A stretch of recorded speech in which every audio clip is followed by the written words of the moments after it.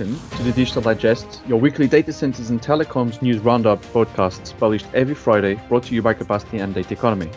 I'm your host, Editor-in-Chief João Marques Lima, and with me I have our Editor-at-Large Alan Burkitt-Gray, Deputy Editor Melanie Mingas, and Senior Reporters Abigail, Opiah, and Natalie Bannerman. In this episode, Brazilian Oi seeks $2.9 billion for its mobile business unit.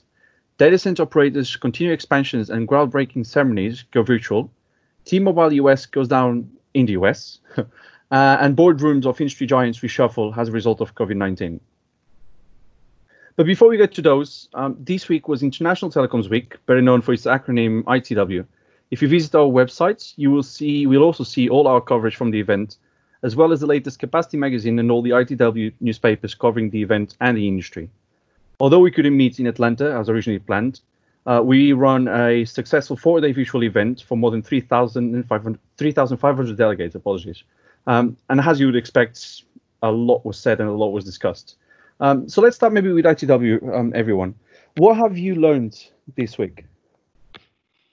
Well, I'll go first. It's Alan here. I saw that the industry believes that this COVID crisis will go on and on for a long time. In the opening panel session, ITW did a poll of the audience and found that more than half think this will go on for 6 months, in other words, the end of the year. Another third thought it would go on until this time next year, so another 6 months longer.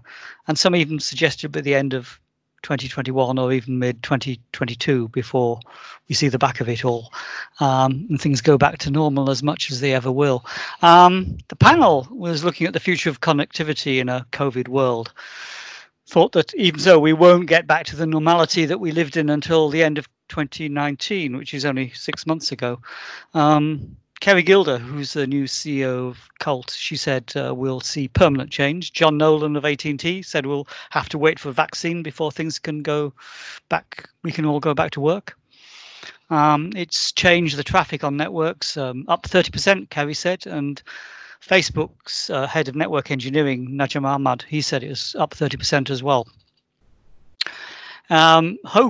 Possibly hope, I'm not sure it's right. Word Emmanuel Rochas of Orange, he said this lockdown just can't go on. People have been working from home for 3 months and it's not sustainable. On the positive side, Najam of Facebook, he said people's productivity has gone up. I suppose we can all agree on that. I get to my desk earlier without a commute and I leave it later. It'd be nice to see the outside world, though. Over to Natalie.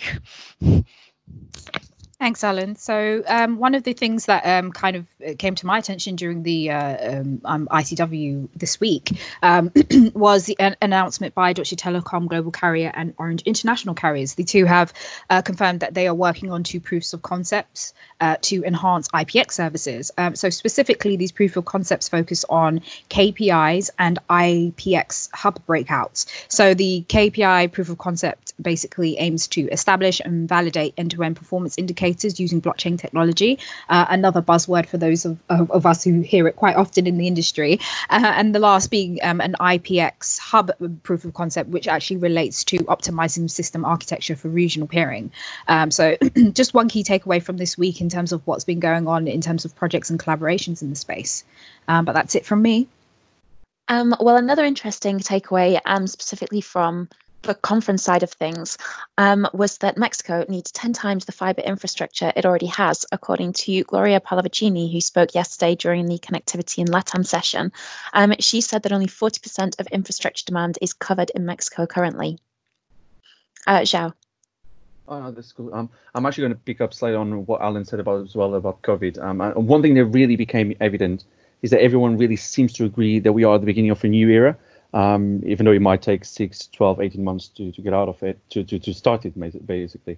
But we still can't really call it a post-COVID-19 era because we're still living it. But like I wrote in the magazine's editorial, I think we are now moving to the second phase of the pandemic with all the confinements, and hopefully this will be the last one, so there's no second wave. A slide that really stuck with me from this week was Ivor Ivanov's, the CEO of the CIX International, where he talks exactly about this new time in our lives. He picked up World War I in 1914, the financial crisis in 1929, World War II in 1939, the 1973 oil crisis, then the 2008 financial crisis, and now, of course, the 2020 coronavirus crisis. These have all things that have reshaped the economy and the world. And one key takeaway from this year really is probably the sense of speed at which things will happen going forward. Digital was going through a boom in adoption. This is something that's been happening for many, many years. We have been writing those headlines for quite a long time now. But what we are now witnessing, and probably what we're going to be seeing more, it's, let's call it a big bang boom of developments, deployments, adoption, both on the enterprise side, on the B2C side. So it's going to be fascinating to see how the market answers that. And it's definitely something that a lot of people touched at ITW. For example, I was going through some news last night as well, and my eyes stopped on some figures where they were talking about the amount of people that use Zoom. So Zoom went from, for example, 10 million people every day in December to 300 million on a daily basis by now. We know the life that we are going to live in the future is going to be way more digital than before, and COVID's just speeded up. And this was one of the big takeaways from the conference this year. So I do feel like these numbers will keep steady, if not grow even more, even with the confinements taking place. Another thing that we learned was that the market consolidation will continue. There is money out there for investment, and I'm talking about the IT infrastructure space, and COVID has definitely not stopped that. It might have delayed things a little bit back in March, but the market is back on track and investment is being made out there. And there is something that we've also heard at the Data Cloud Global Congress that we run just less than 2 weeks ago. And Abigail, I'm going to pass it over to you because you paid a lot of attention to that one as well. Yeah, so one of the main things that I gathered from that, which was also spoken about in ITW as well, is that developing countries will certainly not be left behind in the push for digitalization. So both telecoms and data center companies are well aware of the opportunities that lie in, developing countries like India and Africa as a continent. So yeah, just looking forward to seeing how the push and the investment lies in each of those regions, really. Okay, this sounds all very good. I think it's been a really informative week, both this week and even the Monaco week 2 weeks ago, the Virtual Data Cloud Congress. And we'll be doing some special coverage, post-event coverage in the coming weeks as well to cover everything that we couldn't write this week, because as our listeners at home can imagine, it's been quite hectic for the editorial team, but we are getting there now. But all right, guys, thank you very much for that. Moving on now to the world news. So let's go around the world with each one of you. And let's start with Brazil. So we had some big news in Brazil this week. So the Brazilian telecom operations, Oi, has announced plans to spin off 4 business units from its main operations. And the company also has intentions to sell its mobile business units for almost $3 billion. Natalie, you covered this one. We're talking about huge numbers in a very, very interesting and diverse market. What can you tell us about this news, and what does this mean to the Brazilian market, and even what does it mean for the whole of LATAM? So, as you say, Oi has, well, it's a little bit unsurprising for anybody who's been following the story, because Oi has been in a bit of trouble for quite some time. It actually entered into bankruptcy back in 2016. But yes, in a securities filing this week, it confirmed that it plans to spin off 4 of its business units. Specifically, the units that it's going to spin off are towers, data centers, mobile assets, and fiber infrastructure, all of which will either be sold or partially sold. So the move, as I said, forms part of its ongoing bankruptcy protection proceedings that it started in 2016. At the time, the company confirmed that it had debts of around 19 billion that was owed mostly to banks and to the Brazilian regulator Anatel. So proceeds of the sale, unsurprisingly, will be used to obviously pay down its debts, but also to expand its broadband fiber network. It follows the company's intention to also sell off its mobile unit for at least 15 billion reals or $2.9 billion. So bidding is actually due to start in Q4 of this year, with the intention of it closing by the end of 2021. The company has already confirmed that it has received interest from companies like TIM Brazil and Telefónica Brazil. Obviously, their competitors are probably looking to grow their footprint in the region. And additionally, the company also hopes to raise about 1 billion reals or 190 million for another of its units, which is comprised of mobile towers and telecoms infrastructure, specifically in shopping centres and hotels and other kind of public infrastructure. The news is hardly surprising. Oi has already been told that it will not receive any support from the Brazilian government should it go under. So I suppose right now what we're seeing is Oi attempting to dig itself out of its hole. It would be certainly something to kind of keep an eye out over the coming weeks to see, what the outcome of the bid was and how much everything eventually gets sold for. Fascinating. It's a market that we will be looking at more in detail because there's been some other developments this week in Brazil as well involving the US government and Huawei. But that's something that Alan will be talking about maybe next week. Brazil, it's definitely a market that we need to keep an eye on, and we'll keep bringing the latest to our readers. And Abigail, moving on to the data center space, we've seen some quite big announcements coming from Asia. Asia. So Asia seems to be booming in terms of data center infrastructure, especially during the pandemic. Things have not stopped there. Digital realty in South Korea, and we have Rakbank in India. What were the stories here? Yeah, so Digital Realty began construction on its first ever facility in South Korea following a virtual groundbreaking ceremony held in the region. The company said that the 12 megawatt data center will be the company's first global carrier neutral facility in Korea, and it's scheduled to be completed by 2021. The company also revealed that this week, the data center will be built on a 22,000 square foot land parcel within the Sangan Digital Media City in Northwest Seoul. The move marks an expansion of Digital Realty's platform Digital across Asia Pacific and will be a step in the right direction towards the company's goal of promoting South Korea's digital economy. In regards to the details of the data center, the building will encompass over 162,000 square feet, spanning 12 levels, which is huge. The company's CEO labeled the data center as an important milestone for the company on its global platform roadmap. I recently interviewed Bill Stein for Data Economies magazine, and he said that because the data center in general is the central nervous system for a digital economy, which has been even more amplified because of COVID and the outbreak, we can expect nothing short but growth all round in the industry.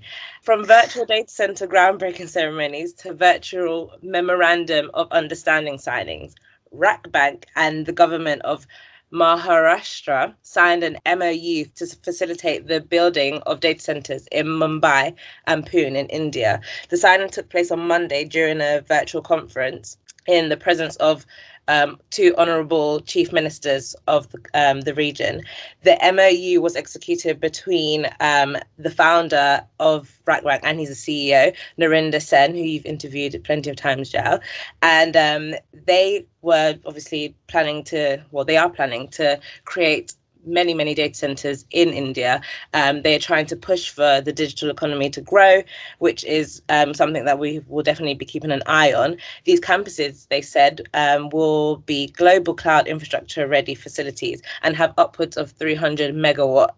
Rakbank also plans to invest in building and delivering hyperscale data centers across key markets, which will include Mumbai and Delhi, amongst many others in India. So lots of things happening in developing countries, and just amplifies what I spoke about earlier about the push for digitalization in developing countries. No, absolutely. And we also had this special on the Indian markets in the Data Economy magazine. They came out a few weeks ago. And we look into those numbers, and the numbers are just staggering. We're talking about billions of dollars that are going to be invested. I think it's about $10 billion expected to be invested in the short near future. And Rakbank, we know, has a lot of plans for a lot of expansion. And I know Narendra has been approached by some good names in the industry, so we can definitely expect a lot more coming from this company. And actually, we've got a video on YouTube that we recorded with him in India back in 2019. I think it was Data Cloud India 19, which is now going viral, and we have nearly 6,000 views on that one, most of them coming just in the last week. And the headline is "How to Build a Data Center Business in India." So you can tell there's a lot of interest in the Indian data center market, and people are looking on how to penetrate that market. Because at the end of the day, you got 1.2, 1.3 billion people living there, and there's a lot of hundreds of millions that still need to be connected and use the cloud. But staying with the data centers and the tech firms in general as well, this week in Europe, now moving on to Europe and especially to Ireland, Nobel Prize winner Joseph Stiglitz, if I pronounced that correctly, this week accused Ireland of robbing, and that's a quote, robbing, its European neighbors by allowing multinationals, including some of the world's biggest tech firms, to avoid tax obligations by bypassing part of their operations in the country. Melanie, Ireland and the tax debate is not a new thing, but this is quite a statement from Stiglitz. What can you share? Yes, well, the European Commission has basically instructed Ireland, Luxembourg, the Netherlands, Hungary, Malta and Cyprus to address their tax loopholes. Now, like you said, Ja, Ireland and the European base for the US tech giants is a well-established story, and we're all familiar with the dispute between Ireland, the EU and Apple over its tax bill. Now, earlier this week, Stiglitz accused Ireland of robbing its European neighbours by allowing this tax loophole to continue. Joseph is a Nobel laureate and an economist, so he knows what he's talking about. And he was speaking just a couple of days before the US and Europe discussed the proposed international digital platform tax. Now, that sounds like a completely new initiative, but essentially it's designed to firm up the rules around cross-border taxation. It all ultimately comes back to the same point. Now, those talks didn't go too well between the US and Europe. We heard that news this morning. The US government is obviously very protective of the country's various tech-powered industries. For example, it's the largest customer of the satellite industry, which has put the US way ahead of other territories when it comes to the value of its satellite industry as a whole. And that's just one example. And it very much looks like the US is flexing some similar muscle here to protect its tech giants. Now, not only has this put a halt on the EU's ambitions for now, but the Treasury Secretary basically threatened retaliatory steps if to any individual country which decided to introduce its own taxes instead of the Europe-wide initiative. So place your bets on who will win that round. But when it comes to tech, the EU has a very strong line on protecting its principles and the integrity of its laws. And we've heard that several times over recent weeks in relation to tracing apps, as well as more general regulatory changes. But Ireland has really dug its heels in on this one for a long time. And despite the pressure it's faced in the international media and from governments and various tech firms, it does reap the benefits of hosting these companies at European bases. So although there's a lot going on, if we look at just the pressure the EU is now trying to apply to Ireland and the other similar nations, my thinking is that as the one with potentially the most to lose, Ireland will not be the first one to address this. So I think this may continue for quite some time. No, absolutely. I think since I started writing about data centers, for example, picking up on the data center side, this has been a story that has been going on. And I think it was in 2018 that the government in Ireland ended up just paying the EU a fine. It was cheaper for them just to pay that fine than actually taxing Apple. At the time, I think Apple, Google, all those guys together, the tax the EU was trying to impose. Because, some of these investments that these guys make in these countries like Ireland, Denmark, Belgium, they are some of the largest foreign capital investments that these countries get. And we're talking about IT infrastructure. So, sorry. Sorry, I was just going to point out as well, it is important to highlight now that they're not actually breaking the law. Everything they're doing is within the international regulations. They're not actually doing anything wrong. They're just working within the system. But yeah, you're right. They do make huge FDI investments in these places. And obviously, Ireland is one of the many beneficiaries of such policies. But yeah, sorry, didn't mean to interrupt. No. I think you're absolutely right here. No one's breaking the law here. They're just playing by the book. So the EU is just having a hard time going around these own rules. But we can definitely expect a lot of changes here. I think we've also, with this new Gaia X announcement, where they're trying to create a cloud for Europe or IT infrastructure, even though they say they don't want to compete with these guys, so the hyperscalers. I think that's going to change the game slightly, and we are waiting to see exactly what's going to be done there. We know the overall idea, and you can read more on our ITW Daily Day 3. About Gaia X, but it's once that thing comes into place next year, once it's actually launched in 2021, that's when we're going to see the real impact that might have on companies like Apple, Google, AWS, and so on. But then, picking up on these companies and North American companies, moving on to North America, but not about hyperscalers, T-Mobile US suffered a widespread outage And even the Federal Communications Commission has deemed the situation as, unquote, unacceptable. We've been covering the COVID-19 crisis for a while, but we haven't really had that many stories about outages, or at least large-scale outages. Alan, what's going on in the US? Well, yes, it's João. It's nearly 3 months since T-Mobile US, which is effectively a subsidiary of Deutsche Telekom, succeeded in its long-term ambition. It's been going 4 or 5 years of merging with Sprint, a mobile rival. They were the number 3 and number 4 positions in the US mobile market. There were lots of promises that after the merger was complete, which was on the 1st of April, a great day to be making great announcements, that the network would be better, service would be better, employment would go up. Actually, that's not, because they started processes for firing people this week as well. But what happened earlier this week was a long outage. It annoyed customers, of course, and it annoyed the regulator, as you said, the FCC. And that could be expensive, because last time, a few years ago, T-Mobile had to pay $17 million to the FCC for going off for about 3 hours, and this failure was about twice that long. What caused it? Well, T-Mobile's head of technology, Neville Ray, was the guy who had to deliver the bad news. He said it was a fiber provider in the southeast of the US, and then aren't these backed up? Well, you'd expect them to be, but then the backup went down as well. And so there was just a concatenation of events, which meant the whole network basically went out. It was part of the network. It was a failure of modern telecoms technology. The fiber failure hit the company's IMS, the IP multimedia subsystem, which people have been building over the last few years as the future of telecoms. And that runs the fancy new services, so voice over LTE, VoLTE as it's called, which gives very high quality connections when you've got a 4G network. It's all IP all the way, and setup is in a fraction of a second. Latency was really low, and the quality is just amazing. But that's what went down. So people could still use the old technology, the circuit switch connections, and the Sprint network, which hasn't yet been integrated into T-Mobile. That carried on going. So former Sprint customers were laughing, really. Whose fault was it? Neville Ray hasn't named names, but T-Mobile US is a listed company in the US, and so is Deutsche Telekom as a listed company here in Europe. So we'll get to find out before too long, I think. If ITW had been happening in real life this week in Atlanta as we planned, we could have found out pretty quickly by watching out for who was running out of the conference room to address the outage, because it was their fiber probably had gone down. But that's not something you can get with a virtual conference. Sorry about that.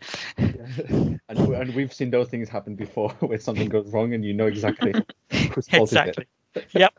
Yeah, we'll get to hear fairly soon. Of course, people have been fairly tight-lipped, because obviously T-Mobile is an important customer, and all said and done, they are going to be expanding their network, integrating it with Sprint, moving to 5G very quickly, and so there's a lot of fiber providers who are going to have to be performing very well to persuade T-Mobile to give them their business. Okay, interesting. Definitely something to keep an eye on, and let's try to find out that name as soon as we can, even virtually. But then lastly, and to close our podcast today, we've been hearing about businesses reorganizing themselves in their strategy to cope with the effects of COVID-19, as countries around the world attempt to gain some normality within the possible. This week, we've also seen big boardroom reshuffles taking place. Melanie, you covered this, especially Orange. Orange had a massive reshuffle that we could almost do a whole podcast just on themselves. What's happened? Yeah, you're right. There's been some really interesting recruitment activity the last few weeks, and a trend is starting to emerge. Sometimes appointments are a regular part of business. So in general terms, activity has obviously slowed during the pandemic. But as you say, we've still seen some big announcements coming from the telecoms and tech sectors over recent weeks. We've had announcements from Colt, Cineverse, Vonage, 3UK, so on and so on. But the story here isn't just that they're recruiting or shaking up teams, it's why they're doing it. So like you said, there's been 2 stories in the last 2 weeks. And first up is Orange. So it has started working on a new strategic plan called Engage 2025. And this week that saw a huge shake-up on the executive committee. Now, the reason Orange is giving for this is that the new roles will renew focus on upcoming technologies such as AI, data, 5G. And it also wants to define the company of tomorrow, as it puts it, in a post-pandemic world. Now, Orange believes that COVID has drastically changed the playing field, and essentially it's adapting to be able to continue operating at its best. The other appointment was from ZTE, which has named its new president of mobile devices in Europe. Now, Nife is going to take charge of mid and long-term opportunities in 5G and Internet of Things. In the past, he has headed the creation of smartphones with industry-first capabilities, and he's also headed the launch of Red Magic for the mobile gaming market. So if we combine this with the gains that ZTE has already made in terms of 5G tech in Europe, it's poised to take a shot at some significant market share. Now, these company of tomorrow and future tech themes have been a huge focus at ITW this week, and I know that everyone on the team has conducted so many interviews that eventually come back to this too. So team question time. If you were a telecoms or tech CEO, what future trends would you want to prepare for?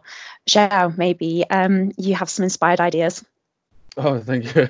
That's on the pattern to me. Well, look, I think first, although a lot of the conversation revolves around COVID in the near future, I believe the vast majority of data center operators and telcos have the capability to support the big bang boom that I mentioned before. These are people that when they build and deploy, they also do it in a way to cope with demand that doesn't exist at the time of launch. So having said that, I think from a longer term perspective, it will be important to plan for faster deployments and get ready to come online faster as well. A trend that we'll possibly see gaining pace really is the importance of IT infrastructure in the digital economy, and therefore CEOs need to be ready to sit at the table with government figures to really make their case. This is possibly a one-in-a-lifetime opportunity for the industry to really make its case and show just how much the world relies on it and why it is important. And we've seen some changes here, especially with telcos and data center operators gaining the, what was the word? I forgot the word now. During the lockdown, you needed to have that special permission, so critical workers to go out and do their job. So there was something already good coming out of this bad situation that we are in. Secondly, of course, edge computing will definitely pick up. We've seen AWS's recent launch of Snowcon this morning. And together with 5G, this is something CEOs will need to maybe revise plans to speed up deployments to answer the world's needs. But of course, that's easier said than done, especially in the US probably. And lastly, an important trend that sometimes gets a bit overlooked is possibly the human trend, if you can call it that way. We are living an historical moment with COVID, the global movement against racism and discrimination, social unrests, climate change. I mean, there's a lot of things that we could talk about. I think one important trend that really gets, as I said, overlooked sometimes is the human capital. So CEOs and their businesses seem to be going in the right direction, but there will be an increased need to really invest in people and support staff during this crisis and during these times. And this doesn't have to just be a trend for now. It is something that really needs to be embedded in every company's strategy. But we've seen the first baby steps, but I'll probably add this new trend of human capital into the table. Plus, I think CEOs need to look at the lessons from this pandemic and look through their businesses to ensure that we're ready for the next one, because you never know, and better safe than sorry. And most likely we'll have another one at some point, hopefully just in 100 years' time, so we get enough time to prepare for it.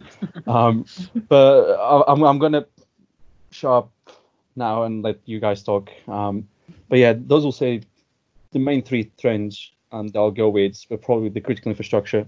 So the discussions need to happen in the industry and the human capital.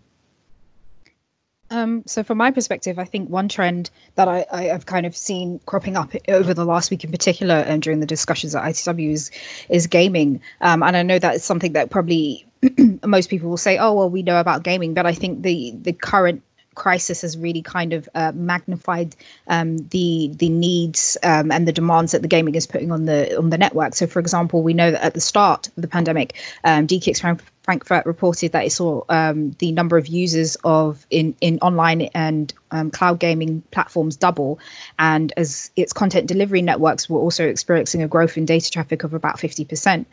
So this was also further corroborated in yesterday's ITW Asia Pacific regional panel, where Robert Jones, CEO and founder of Bluefire, said that these AAA games coming to the networks, and AAA games, for those who don't know, are games that have particularly large budgets and are very high bandwidth intensive.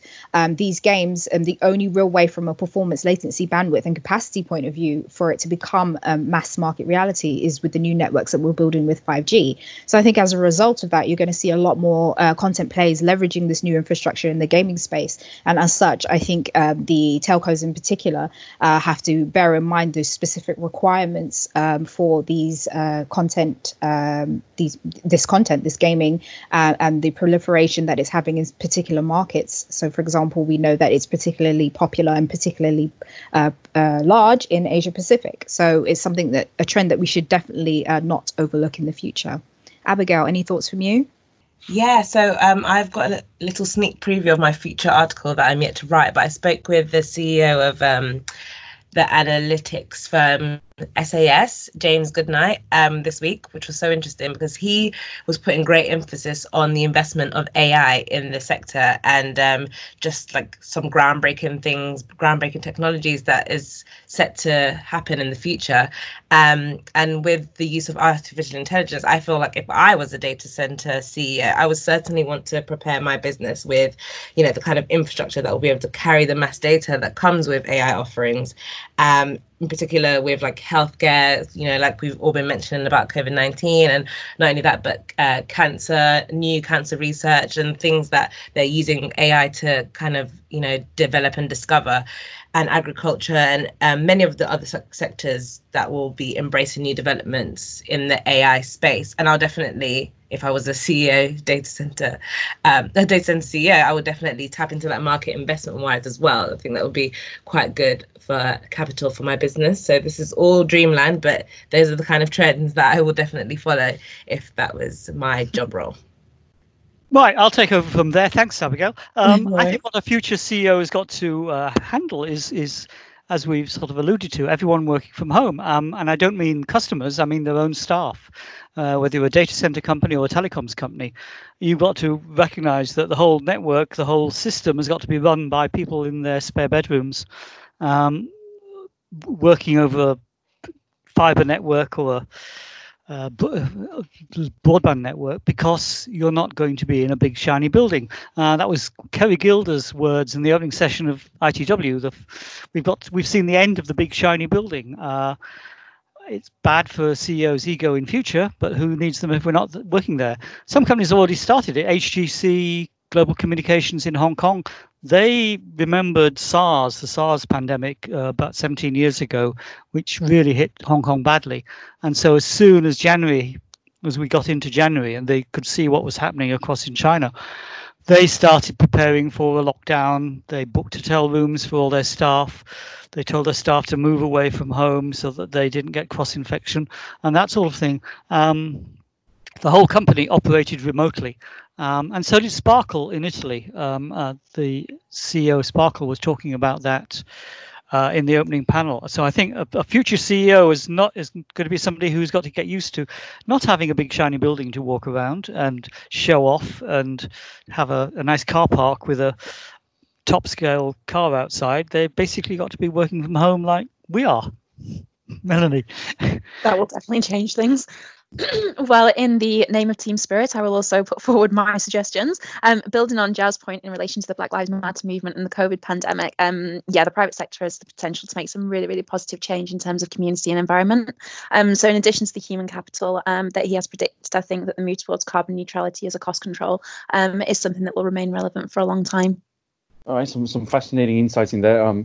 Definitely, and Alan, to your points about the examples with the Hong Kong firms as well, I think that's something we'll be discussing more in the coming weeks. But okay, thank you everyone for your contributions. With that said, that's all from me and the team for this week's episode of the Digital Digest. Thank you to our listeners at home, and do join us again next week when we talk about the top stories that will make the headlines over the next 7 days. In the meantime, make sure to subscribe to both Data Economy and Capacity newsletters. From me and the team, have a good weekend.